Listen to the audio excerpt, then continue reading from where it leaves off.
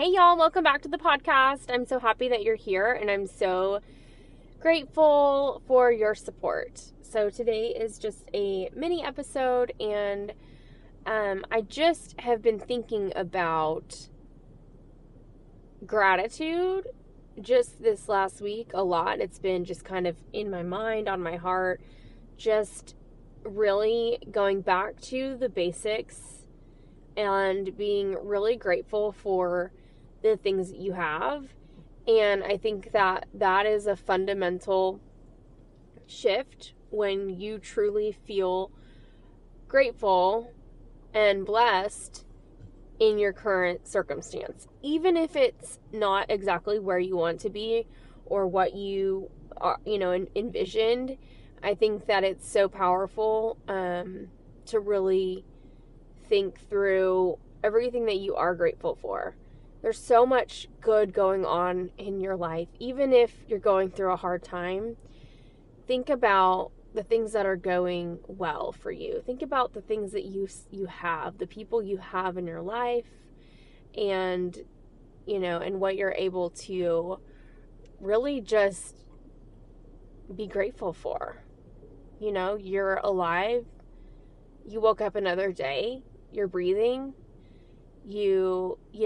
Maybe like you have a roof over your head, you have food to eat and water to drink. Like, it can be that basic, but going back and remembering those things, I think, is so important. Okay, I want to read you this definition of gratitude that I really love. It says, gratitude is an acceptance of our worth to God and other people. When we choose gratitude, we accept ourselves as worthy and give ourselves permission to be loved. Oh, I just love that so much, and that brings me so much peace to hear. Um, there's so many studies done about what gratitude and having a gratitude practice can really do in your life. It can really shift the way that you think, it can shift your brain and your mindset. And it just overall, very simply, you start seeing the world in a more positive way. And so I have not been as consistent as I would like to be. And so I'm going to challenge myself and challenge you to start a gratitude practice and keep it simple. Do what works for you. But it is recommended that you write down your gratitude practice. So here's some tips that could be helpful. So be as specific as possible. Um, so, get down to the details here. And when you're writing down your gratitude, the next one is go for depth over breadth. Elaborating in detail about a particular person or thing for which you're grateful carries more benefits than a superficial list of many things. Number 3 is get personal. Focus on the people that you're grateful for and how they have an impact on your life.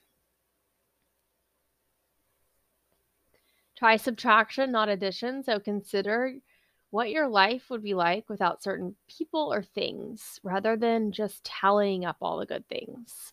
Be grateful for the negative outcomes you avoided, escaped, prevented, or turned into something positive. And try not to take that good fortune for granted. Number 5 is see good things as gifts. Thinking of the good things in your life as gifts guards against taking them for granted. So try to relish and savor the gifts you've received. Number 6 is savor surprises. Try to record events that were unexpected or surprising. And those tend to have a stronger level of gratitude. Number 7 is revise if you repeat. Writing about some of the same people and things is okay, but zero in on a different aspect in the details. Number 8 is write regularly. Whether you write every other day or once a week, commit to a regular time to journal so that you can honor that commitment. And don't break promises that you make to yourself. And number 9 is don't overdo it. So 1 to 3 times per week is more beneficial than daily journaling. That might be because we adapt to positive events and can soon become numb to them. So that's why we savor those surprises. I hope this helps, and I hope it's just a reminder for you to think throughout your day. Notice those things. Notice the small things that you're grateful for. Hope you have a great day, and thank you all for listening. Love you. Bye.